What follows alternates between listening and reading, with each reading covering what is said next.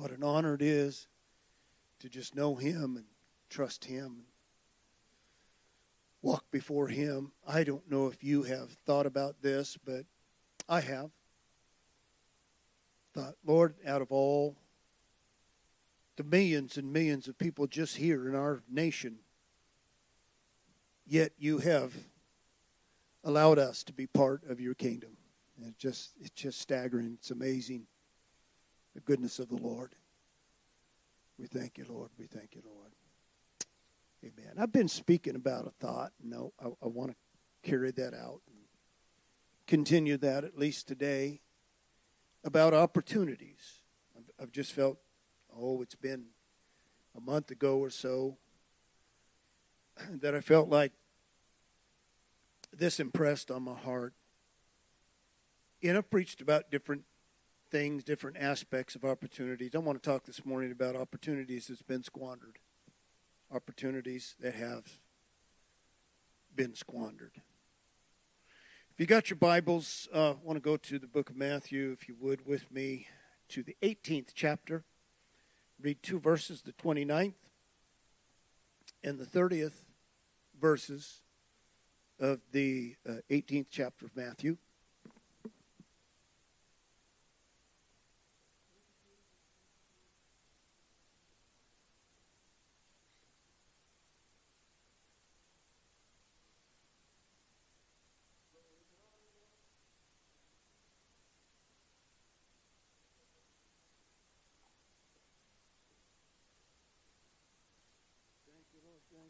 I never liked to wear a tie when I was speaking. I'm going to let my throat expand a little bit. I never know if I need to yell. I might need to yell. If I see anybody sleeping, I'll need to yell. But so kind of usually take that off. And then, so let's go to that 29th verse. And then falling down at his feet, his fellow servant begged him, saying, have patience with me, and I will pay all to you. But he would not. But going away, he threw him in prison until he paid back the amount that he owed. Acts, the 5th chapter. You all recognize this setting of Scripture. I want to read the 3rd and 4th verses out of the 5th chapter. Then Peter said to Ananias, why did Satan fill your heart for you to lie to the Holy Spirit and to secretly keep back from the price of the land? It remaining, did it not remain yours? And being sold, was it not in your authority? Why is it that this action has been put into your heart? You did not lie to men, but you lied to God. But one more setting. And so you can see we're going to 3 different circumstances or opportunities in this final one in Luke, the 23rd chapter, 39. Luke 23 and 39.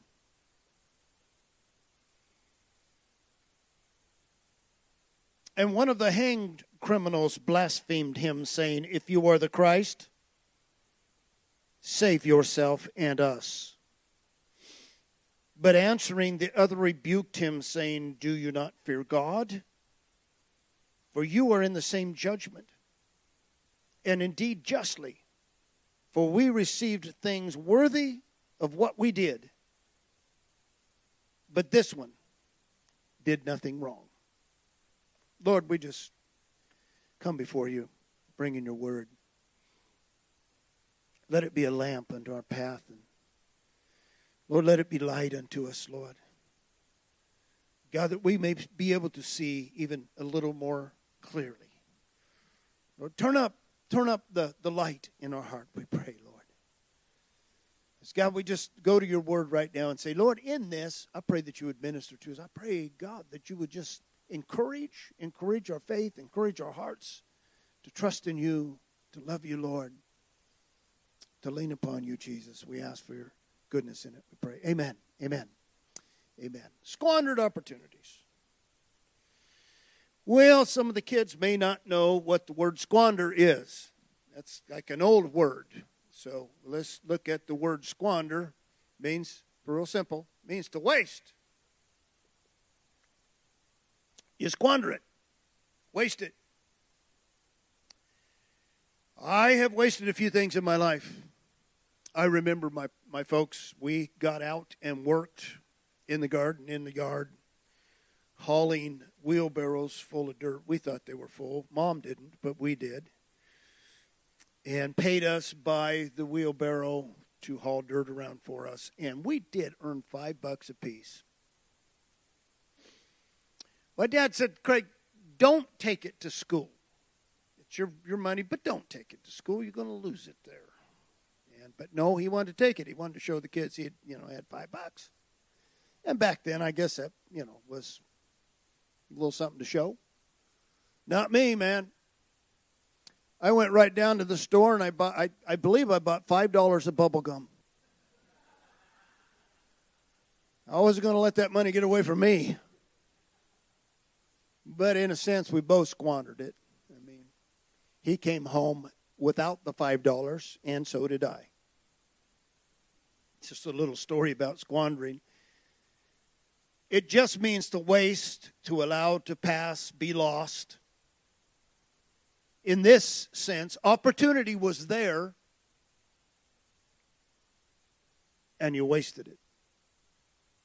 The opportunity that was squandered. What could have been beautiful and life-changing for these three persons, these three opportunities, really became their demise and their downfall.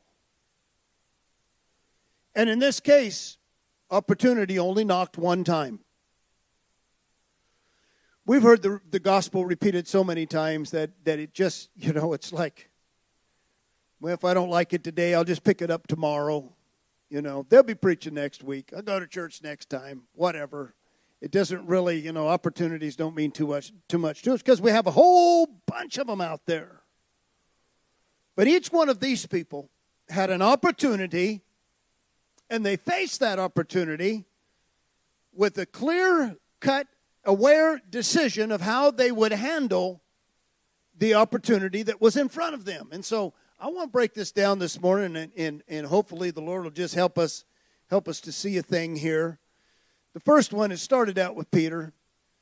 Peter had a question for the rabbi. Lord, Yeshua, I've got a question. How many times should I forgive my brother? I too have entertained that. I don't know if you have or not. When somebody maybe repeatedly, over and over, maybe once in a while has what we call sinned against you or offended you or in some way mistreated you. It seems like every one of us just have one person in our life that is good at that. And so Peter, I don't know who's bothering Peter. I don't know if it's maybe a friend or relative. But this concern is on his heart. How many times do I have to forgive a person? And so the Lord is going to give an answer that's not just a physical answer, but he's going to put a spiritual twist to it, and it's going to help you and I ongoing. And so this isn't really something that you haven't heard before, but I believe this and when we see this opportunity here, and so the Lord gives this answer and compares it to the kingdom of heaven. Anytime the Lord compares something to the kingdom of heaven, he's got a message for you and I in it. And so he compares it to a man, a king, who had many servants. And at some point, and remember, this is, if we say the king and it's compared to the kingdom of heaven, then we know that it's the Lord, right? And so he is basically, what he's telling is a story that really is about him and about us. And so he said there's this king that has servants. He calls them in to reckon the accounting of his kingdom. And he has just been doing business. They've been going and doing and buying and selling and all the things that they're doing. And the king finally says, let's figure out what our treasury is here. and bring everybody in, see what they owe, see what we've got, and that's what they begin to do. Do you know that the Lord is going to do that? Somebody said, no, it's just easier to go. I heard just the other day again a preacher, he just preaching about Jesus, appease the wrath of God, so there is no more wrath, there is no more judgment, there is no more question. No, not that really. According to the scripture here, he will, and it may be at times, it may not just be one final judgment at the end. I read where it said judgment begins at the house of God, and that wasn't the end day. So sometimes God just begins to call some things in just to see how the kingdom's going. Is that okay? He wants to see how his servants are doing in the kingdom. So they begin to account, and they bring a man in who I'm flabbergasted that whoever it was of the treasury that was loaning this man money out of the king's substance, he owed a debt that is incredible. And so I like to try and figure out by our standards and our money what that would possibly be. And so he owed this debt, and the scripture said 10,000 talents. 10,000 talents. And if we just thought a talent was maybe about $1, $10,000, not too much. But a talent is not $1. A talent is equal to 6,000 days of work. And if we figure that our average, we'll just say an average of $100 a day, you can kind of begin to see how much money that he owed. He's in debt so far. I don't know that I would keep loaning to him. I saw a thing where a guy was in debt to the bank, and the bank was going to call his note, and somebody said, maybe you don't owe him enough. Because if you owe them enough, the risk is so much greater for them to foreclose and whatnot. So this guy, how could you owe, and so let's get it down to money-wise, how could you owe 60 million days of wages or 160,000 years of work, $6 billion? I'm closing the bank at about the 10,000. I say, no. What is the guy doing with the money? He's got to be gambling. There just isn't anything else that could consume that kind of money. He owes more than he can pay in 160,000 lifetimes. So I think what the Lord is trying to do is show us that the man could not pay it. Amen? He owes such a debt that it's unpayable.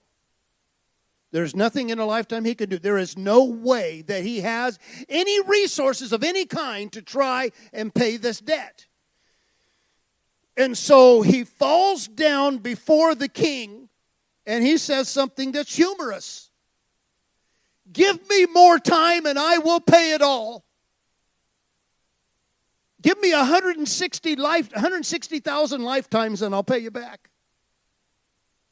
He can't pay him. There's just no way that he could pay him. Now, it got out of hand and began to spiral. I don't know who was loaning, giving him the money for the king. And then finally the king reckons this thing and says, no, there's just one solution to this. And that man is down. He's asking, please give me mercy. And this is the kind of Lord that we serve. I'm going to do something that you cannot do. You can't pay it. There's an old song that says, I owed a debt I could not pay. He paid a debt he did not owe. And so I am free. Wow. The debt of sin, let me tell you this, you cannot pay for a sin. Burning in hell does not pay for sins. There is no way to reckon your sin. It's done. It's there. You can't forgive it. You can't get over it. There's no way to cleanse that out of your life. There is one solution to your that you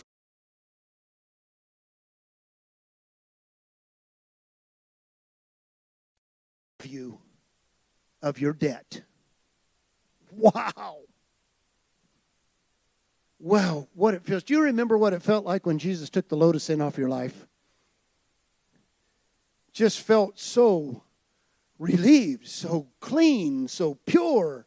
It's like, thank you, just, Lord, what can I do to ever pay? You can't pay him back. All you can do is just serve him and love him and thank him all the days of your life.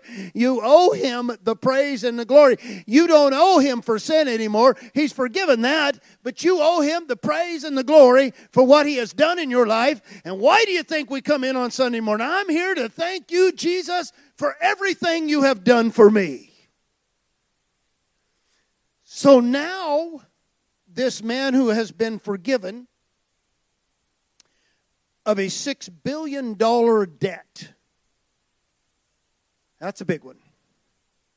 He goes out and he is looking for the man that owes him $10,000. $10,000 is a pretty good sum. If any of you here this morning owed me $10,000, what would I do with that? This man went out and found him and grabbed him by the throat. Can I use you for an... No, I won't use... And it says he begins to choke him. I want my money and I want it now. And he's choking him out. That man falls down and repeats the same words that he said, the former man had said to the king. If you just give me more time, I will pay it. But the thing is, at $10,000, he could pay it. It might take him 6 months. It might take him about a year, but he could pay it back. It's possible. It was impossible for the other man. He has an opportunity to show mercy and goodness and kindness like the Father has shown to him. There's the opportunity. And the Lord begins to speak to my heart because really, he wasted that opportunity, cast the man into prison. I don't know how you're going to pay it back in prison. You can't work in prison. Throws him in prison. And then the king hears of what he did, and the king has him destroyed. Because he had an opportunity, but he squandered that. Can you imagine now? If that man had had mercy in his life, what a great life he would have had. He would have completed his journey in life thankful and grateful and had a good life. No, he's full of bitterness. He's full of anger. He's full of selfishness. Let me tell you something. Just getting forgiven a debt in your life does not change your nature. Some so-called Christian people that I have run into in my lifetime are mean, hateful, stingy. They are going to take advantage of other people. Let me tell you what this is about. This isn't about the comparison story so that only Peter could know I'm supposed to forgive more. But what Jesus is telling the church is that you're going to be forgiven of a debt. And thank God we are. Thank God we've been forgiven. But I want you to know this, that when you go out and there is no forgiveness in your heart, that the Father's going to call it back. Watch it. So I'm going to have to touch on something that everybody knows. Your sins are thrown in the sea of forgetfulness. Have anybody heard that term yet? If you haven't, you heard it right now. The sea of forgetfulness. It's not in the Bible, but it's a good idea. So God takes your sin and he casts them out in the sea of forgetfulness. Well, he forgot on this guy because he called it back. And so Jesus said, look, if you don't forgive, then the Father is not going to forgive you of what you've already committed. Well, that's an interesting concept. I thought I'm free and ready to go. And that's what this guy thought. I'm ready. I'm good to go. I've got it all. I'm forgiven. Now I can go out and do my stuff. And no. The Lord says you're going to be forgiven, but it's with strings attached. I don't know. The modern church hates that. Because, no, there's no strings attached. I just, Jesus, you forgave me. Everything's cool. No. The strings attached are now you're going to do what I did for you, and that is that you're going to learn to forgive other people. Can the church say amen? Amen. Because, I'm going to use a Super Bowl term now, because Jesus gets us.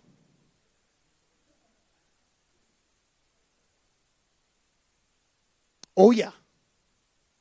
He gets us. Let me tell you something about your human nature. And I was praying about this morning. Lord, wouldn't it be awesome and wonderful if we came to the Lord and we born again in Christ Jesus, that we never had to deal again with this old man, who shall deliver me from this old wretched man that I am? But Jesus knows, and so instruction in righteousness is not pointed to the world, it's pointed to the church. Growing in grace and knowledge, understanding of the Lord Jesus isn't for the world, it's for us. And so the Lord knows that in our human nature, what are we going to do? What's your first response if somebody owes you? Your first response is, let's go out and collect that and get that squared away so we can all be happy. No, Jesus said your first response should be, if they can't pay, your first response should be, I'm going to forgive you. And if you've ever forgiven anybody of anything, I'm going to tell you what, you know the feeling of the grace of God that's been given to you. Hallelujah. And so the Lord gets us. He knows what we're about. Yeah, He knows what we're about. And so He's going to fix it in our life. You're going to have opportunity. And you might remember this topic, the sermons that we've been preaching. God's going to give you opportunity. God's going to give you opportunity. Somebody who can't. They don't have the ability to pay you back. They don't have the ability. And God's going to work compassion in your life. Can you say amen? There's something about this thing about being forgiven and forgiving also. I think it's in the Lord's Prayer. Forgive us, Lord, as we forgive others. Can you say amen? And so the Lord, Rabbi Jesus, thank you, Lord, for that. I want to be like Jesus. Don't you? Amen. I want to wear the same sandals, the same kind of a suit, have a beard. They're not going to tell me I can't have a beard. I have a beard. Jesus had a beard. And I want to be like Jesus. Yippee. Okay. Learn to forgive. And I think Brother Dustin been talking about this. I think the church. Paul said, you take a brother to court? There we go. It's time that the church begins to love each other, being forgiving one another, being kind, tenderhearted to one another. My grandmother's favorite scripture, be kind, tenderhearted one towards another. And she was talking to me and my brother. We're just fighting, and be ye kind, tenderhearted. Give mercy, even as the Lord has showed you mercy. Amen. Oh, that's beautiful. I'm looking for an opportunity for that, God, in my life, if that comes up. Lord, help me. Help me, Lord, to do it the way that you would do it. Can you say amen? I want to go to the second one. The second one is in the book of Acts. The second one is about two people, Ananias and Sapphira, who were in the church. They were not outsiders. They were not, of the world. They were a part of the body there in Jerusalem. The early church is being established.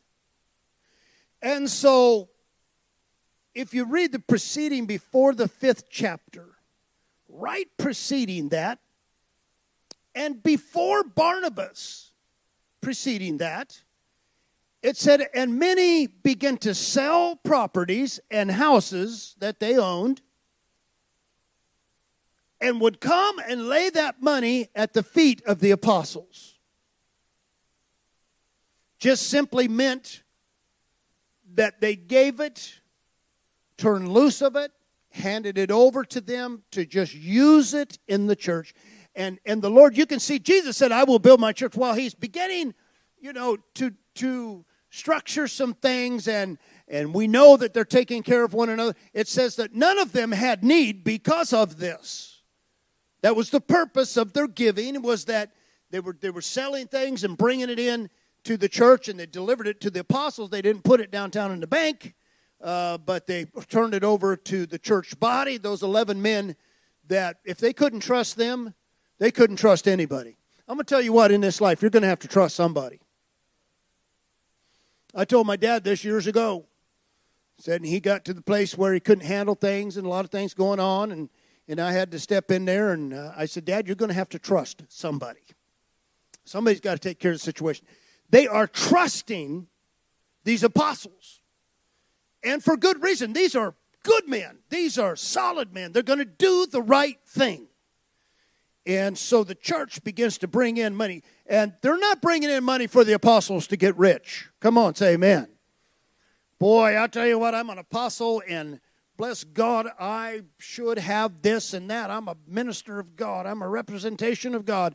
I should have another private jet. I should have another yacht, another house across the nation. This kind of foolishness is just raping the kingdom of God is all it's doing.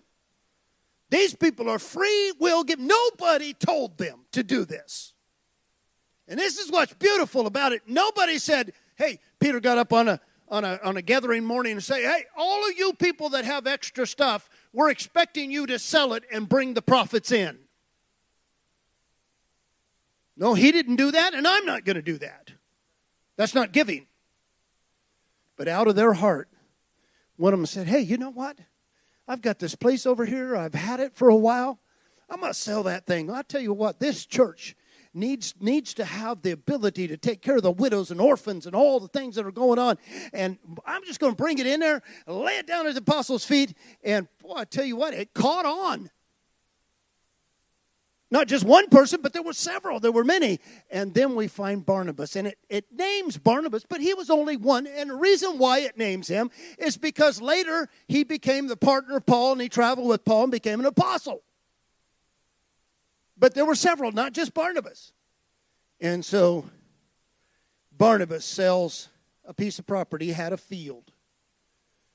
And he said, I'm not going to need that. I don't need to grow corn or wheat or anything else anymore. So I'm going into ministry. So I'm going to sell it and put it in the church. And so he did. In Acts 5, one family in the church.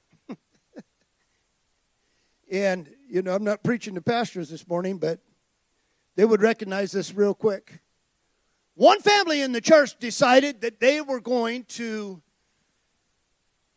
put on a show as though they were part of the body.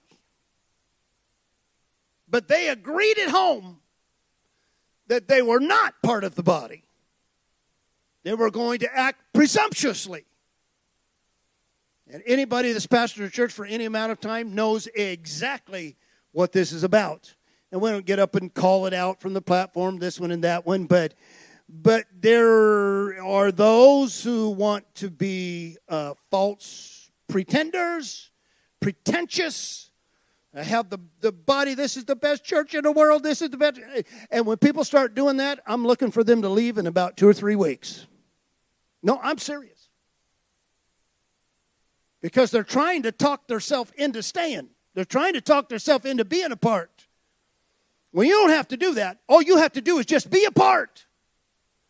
Just be a part of what the body's doing. Just be a part of where we're going. Be a part and just function and flow with the body. Somebody said years ago, how do you become a member of the Echoes of Calvary? I'll tell you how to become a member.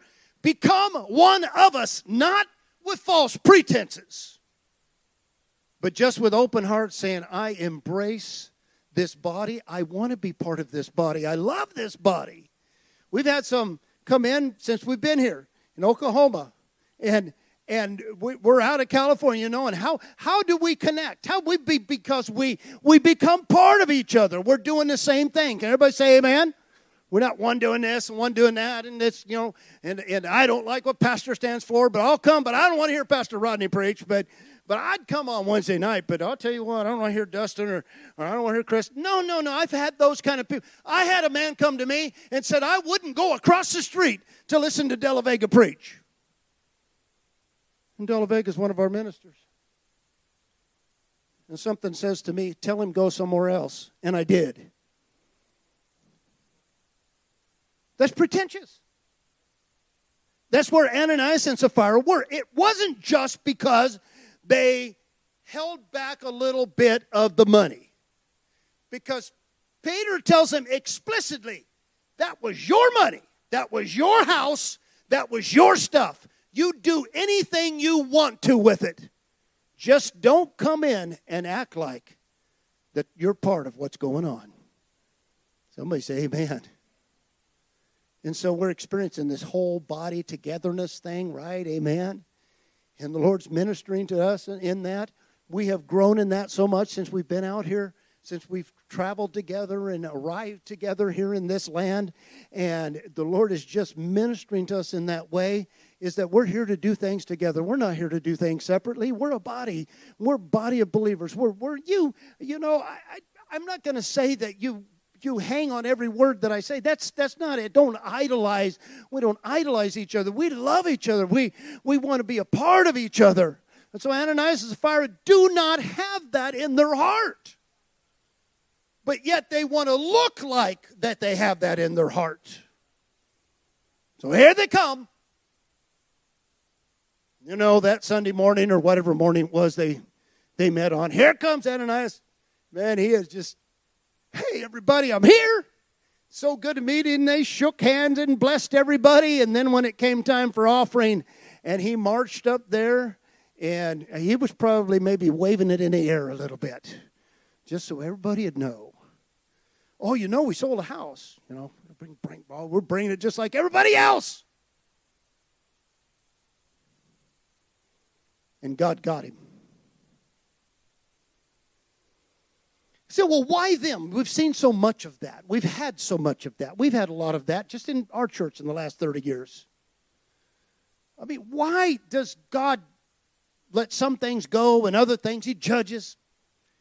I believe that at the foundation of the church, when the Lord begins to build, way back 2,000 years ago, that the Lord is going to make it obvious to the whole body, I don't need your money. Somebody say amen. God doesn't need your money. He'll come up with it some way. Whatever we need, the Lord's going to supply it. We moved in years ago to the gym down. We took it over. It was more than we could pay. One of the brothers that had been there that was now pastoring in Redding said they won't be there 6 months. I know he was in the finances, and he said, I know what it costs to keep that place going. And he was right. We weren't there 6 months. We were there 25 years. Nothing I did, nothing any individual did, is what God supplied. But God doesn't need hypocrite money. God doesn't need hypocrites in the church to fill pews. He doesn't need that. He's going to build His church. He's going to establish His church. And why do you think Peter says, you haven't lied to me. You haven't lied to this people. You have lied to the Holy Spirit of God. Why didn't he just join in? He had an opportunity to be as big a part as anybody in that place. Why couldn't he do it? Because his heart was wrong. Can you say amen? He said, Satan filled your heart. He opened the opportunity for Satan to give him the wrong advice. He fell over dead. What a waste. What a waste. Then his wife comes in, and Peter says, oh boy, are you privy to this? Did you know about this? Did you agree together? And because of what you have done, and then she fell over, and it says this, that fear fell on the church. Yeah.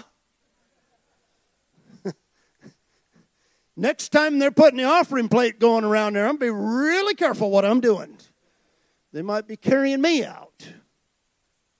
There's no fear in the church anymore. Church is full of hypocrites. Full of hypocrites.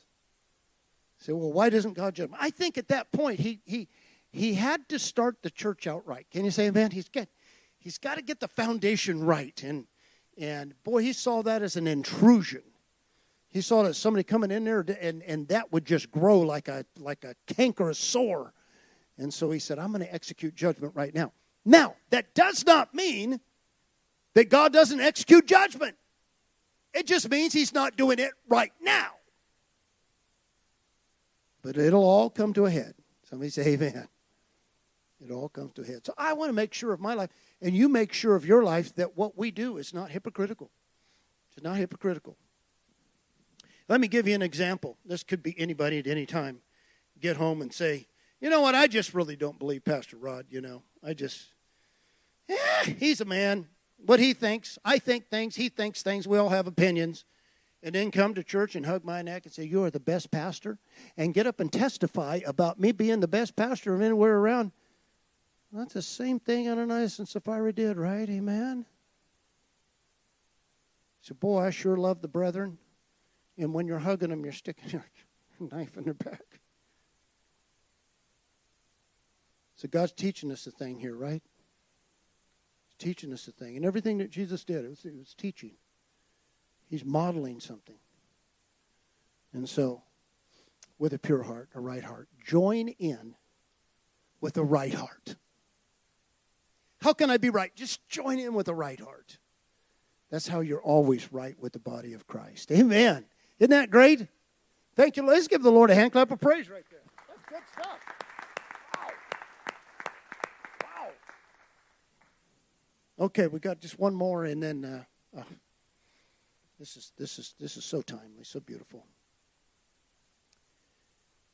2 criminals hung on 2 crosses, dying in pain, agony, both sides of Jesus. Jesus was dying. Jesus is in agony. They are dying in agony. They're also screaming, I thirst. They're also, their minds, emotions are flying out of order. You think, the pictures that we see about the crucifixion, the Lord in the center, and then we got the 2 guys, and the Lord's nailed to the cross, and they're just kind of hanging there, they're not beat up or anything, and they're just like, waiting to die, hanging there nicely. The Roman government, when they put you on the cross, you're only coming down one way, dead. There's no commuting the sentence. They've already gone through all the steps. And when you get to the cross, so Jesus, come down from there and take us down from there. He could take you down, but they're going to put you right back up. You're supposed to die there. You're supposed to be in agony there. That's the intention of crucifixion. If they just want to chop your head off, that's quick. They did that too, but to these criminals, they wanted the public to see what it looks like. If you come in conflict with Rome, this is the picture for you to see. These men are hanging there, dying there. They're railing on Jesus. That not only now have they put him on the cross, and that morning they're crying, crucify, crucify. They get Pilate to agree. He has Jesus beat. He puts him on a cross. 2 men are with him. And the crowd is jeering. The women, the followers of Jesus, are standing back, and they're weeping. They know this is the end. The high priest comes by. The priesthood is mocking him. Oh yeah, come on down, Jesus. You saved others. Come on. Just get on down from the cross. Laughing, scoffing, having a big time. This is what they wanted anyway. So jealous, so incensed against him because he has attacked their religious spirits. They are angry to the point of being total murderers. They would have done it. Each one of them would have done it themselves if they could have. Now he's hanging there, dying. Matthew says that both of the criminals, you remember that? Both of the criminals begin to rail on him. And they joined in with the crowd. Those coming by wagging their heads, pointing at him, saying he is a prophet of God. There he is. He called himself the Son of God. There he is on the cross. And these two criminals are now railing on him also, saying, if you're the Christ, do something about the condition we're in. I think it was maybe in the middle of some of that time that the one man began to think a little bit. It began to dawn on him. Why are they so mad at this man? He's innocent. He's done nothing. They were at the trial. They heard it. They were there in holding. They knew what was going on. They couldn't even find anything against this man. Pilate went out, and the criminals knew this. Pilate went out to the crowd and said, I find him innocent. He has done nothing worthy of death. And so this one man in his dying condition now, begins to think, maybe this guy is not who they're saying he is. He sees the anger on their face. He sees the hatred in their voices. And he hears their voice. He hears what they're doing, what they're saying against him. And something in his heart begins to change. And he begins to realize that maybe it is out of just jealousy and anger that they put him on this cross. He looks at that cross. And from where he's at, he can see Jesus. He can see that writing over his head, Jesus of Nazareth, King of the Jews. And if he can read Hebrew, he will see the acronym Yahweh over his head. These are Jewish men and have been trained up in the way of Jews. And now his heart begins to change. I'm going to tell you something. You once were hardened against the Lord. You once were steeped in your trespasses and sins. Now, in different degrees, we've all been raised differently. Some have been exposed to a lot. Some have been exposed to little. But all of us were in our trespasses and sins. Can I get an amen from everybody here? But something began to change in your heart, right? Something began your mind, you begin to think about something. Hey, wait a minute. And that's this thief, this malefactor criminal, whether he was a murderer and a thief, we don't know. He was just worthy of death. And he turns to his compadre on the other